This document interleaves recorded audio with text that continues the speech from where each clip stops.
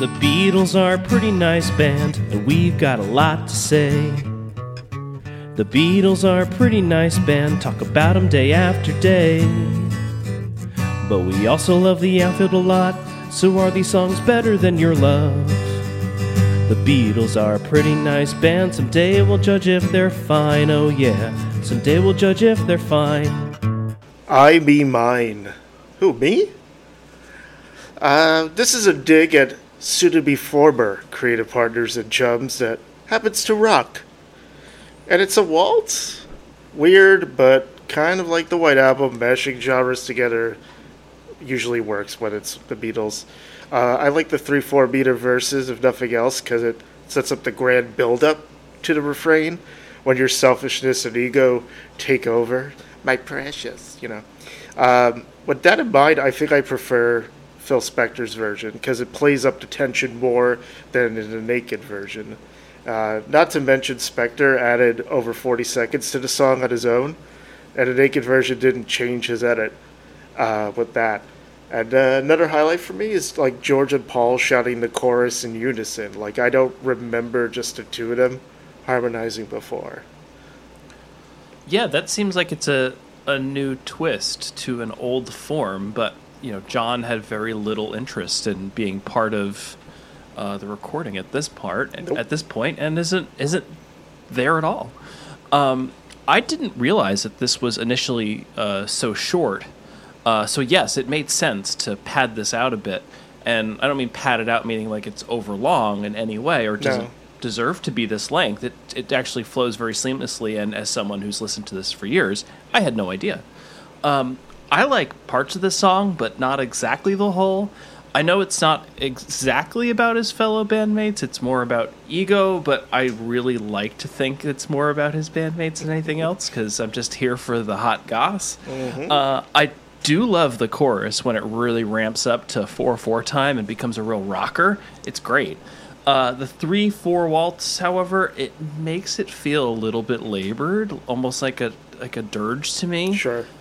And I think the organ plays into that a bit, but I do like the organ. So I'm a bit about this tune. Understandable.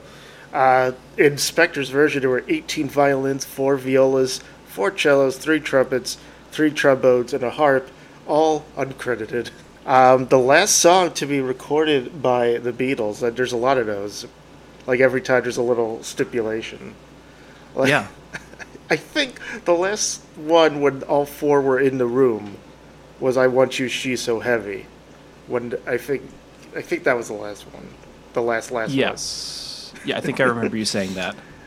I Me Mine was written by George Harrison about revelations regarding the ego discovered through LSD use. George Harrison wrote in his autobiography called I Me Mine, having LSD was like someone catapulting me out into space. The LSD experience was the biggest experience I'd had up until that time. And he talks more about, the ego and all that stuff. And, it's interesting. It's interesting, though, like LSD, I thought they were over that by 1970. But, okay. It seems to last forever. Yeah, maybe he's just really synthesizing what he's learning from it, or I don't know, maybe because the shine is off the thing, like he's opened his eyes, be like, hey. Yeah, maybe. I Me Mine. Remember that time? Also, yeah. Well, they were all, going through all the business stuff with Apple, where it seemed like everyone around him was grabbing theirs. Not that he didn't do that too, but everyone kind of had to protect. It felt like protect their, I don't know, look out for their own interests. And that being said, according to Beatles Bible, it seems fitting that a song about egocentricity was the final recording by the group, who by 1970 had all but disintegrated into acrimony and lethargy, with the various members wanting quite different things from life. The Let It Be film, shot in part at Twickenham Film Studios, contains a version of I Me Mine. It was captured on January 8, 1969, the day after it was written. On the morning of January 8th, George played I Me Mine to Ringo while they waited for John and Paul to arrive. He introduced the song as a heavy waltz and joked to Ringo with reference to Paul's plans for the concert. I don't care if you don't want it in your show. Mm-hmm. Harrison said he might use the song in a musical he was planning to write with Apple press officer Derek Taylor about the company. So, with that in mind, it's not just about LSD. And, No. no. I don't think that musical ever happened. I don't even know if he was being serious or not. The Beatles, George said a lot of things during that session. yeah, and it was very dry, very British. Yes. See you at the clubs. The Beatles spent considerable time rehearsing I Me Mine on the 8th of January, performing it a total of 41 times. As rehearsed, the song was just a minute and a half in length. Paul and Ringo provided enthusiastic support, according to author John Wynne, while John Lennon mostly opts out. Lennon ridiculed the song. In Sulpy and Schweininger's description of the rehearsals, Lennon jokes that a collection of freaks can dance along with George's waltz, and he tells Harrison to get lost, that the Beatles only play rock and roll, and there's no place in the group's playlist for a Spanish waltz. McCartney also mocked I Me Mine by singing in a Spanish accent. According to Beatles biographer Kenneth Womack, Lennon's derision, which followed his ignoring suggestions from Harrison regarding musical arrangements over the previous days, was an example of Lennon baiting his bandmate. Womack says this was informed by Harrison being the most outspoken of the Beatles and objecting to Yoko Ono's constant presence, and by John Lennon's annoyance at Harrison's abundance of new songs. In Everett's view, Lennon's comments about I Me Mine suggest he was jealous at Harrison's widening vocal range, as well as his confidence in his compositional abilities. I think we could go on forever psychoanalyzing these four. Well, one thing that I remember from the film was George playing this and John and Yoko dancing to it. Yes. Do you remember that part? Yes. Yeah. Which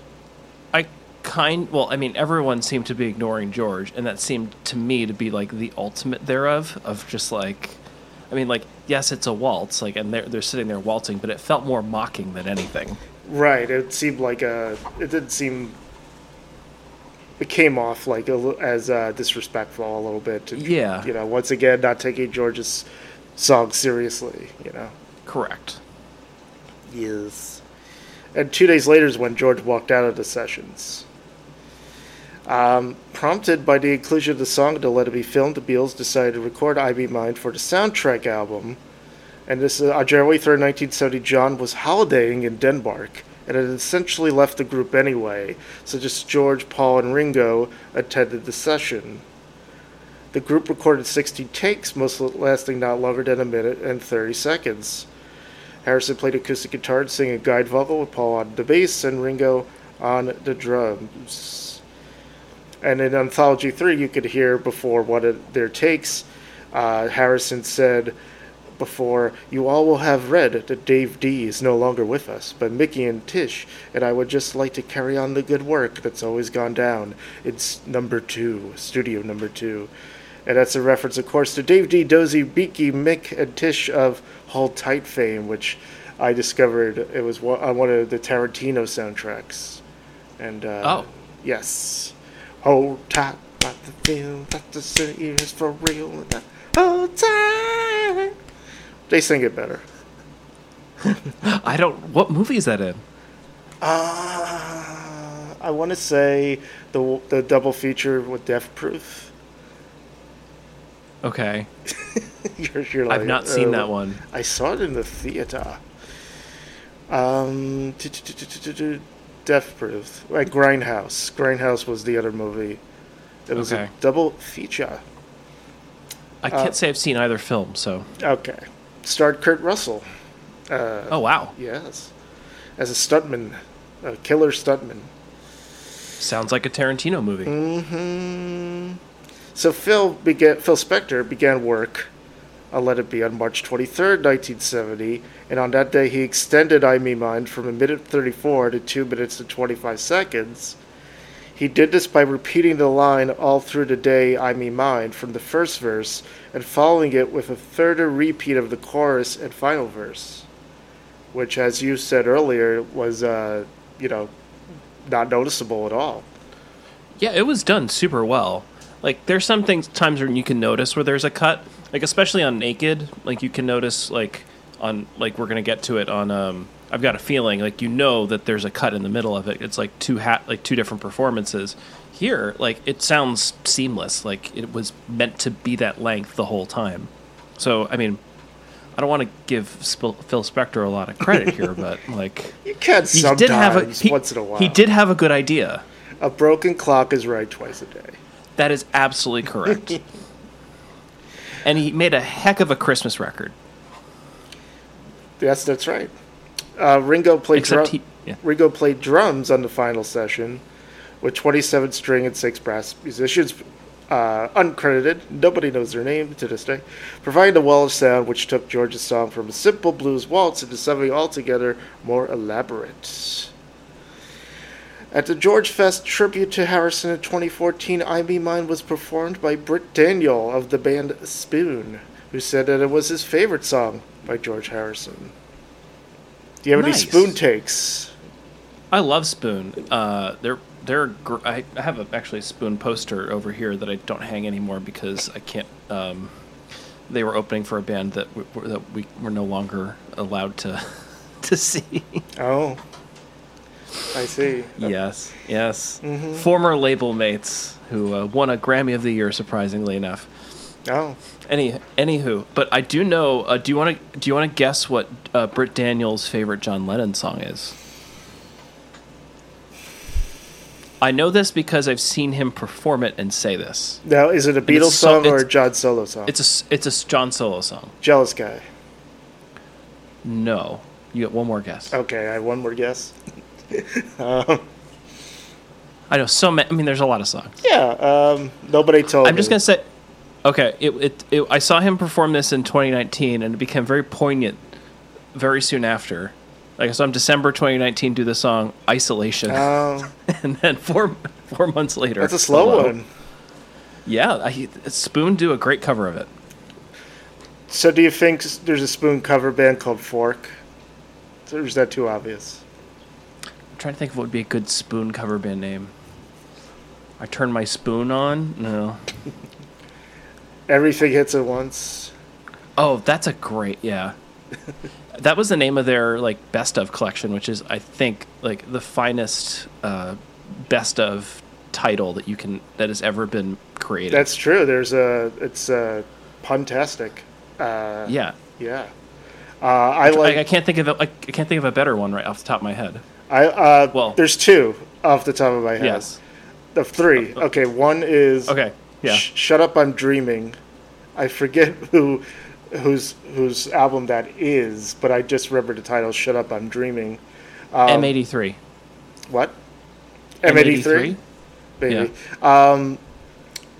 Oh yeah, we mentioned this like a long time ago. Pete Best came out with an album called Best of the Beatles. Sure. And the other one is, of course, Take Off Your Pants and Jacket. Fair enough. Where I was reminded of recently because someone on Reddit, I seemingly not joking, asked why everyone finds that title so funny. Like they didn't get it, the joke. Yeah. Yeah. Uh-huh. What are yours? I'm thinking of. I'm just going to specifically go with like best of collections of like good titles that are better than just like greatest hits or the best of whatever. Because we'd be here all day because they're all the effing same. Singles Going Steady, of course, and singles 45s and under. Wonderful. Also, two of the best, probably the two finest. Buzzcocks and Squeeze. Yeah, two of the finest best ofs out there. Love Count 0. It's all about me. Me.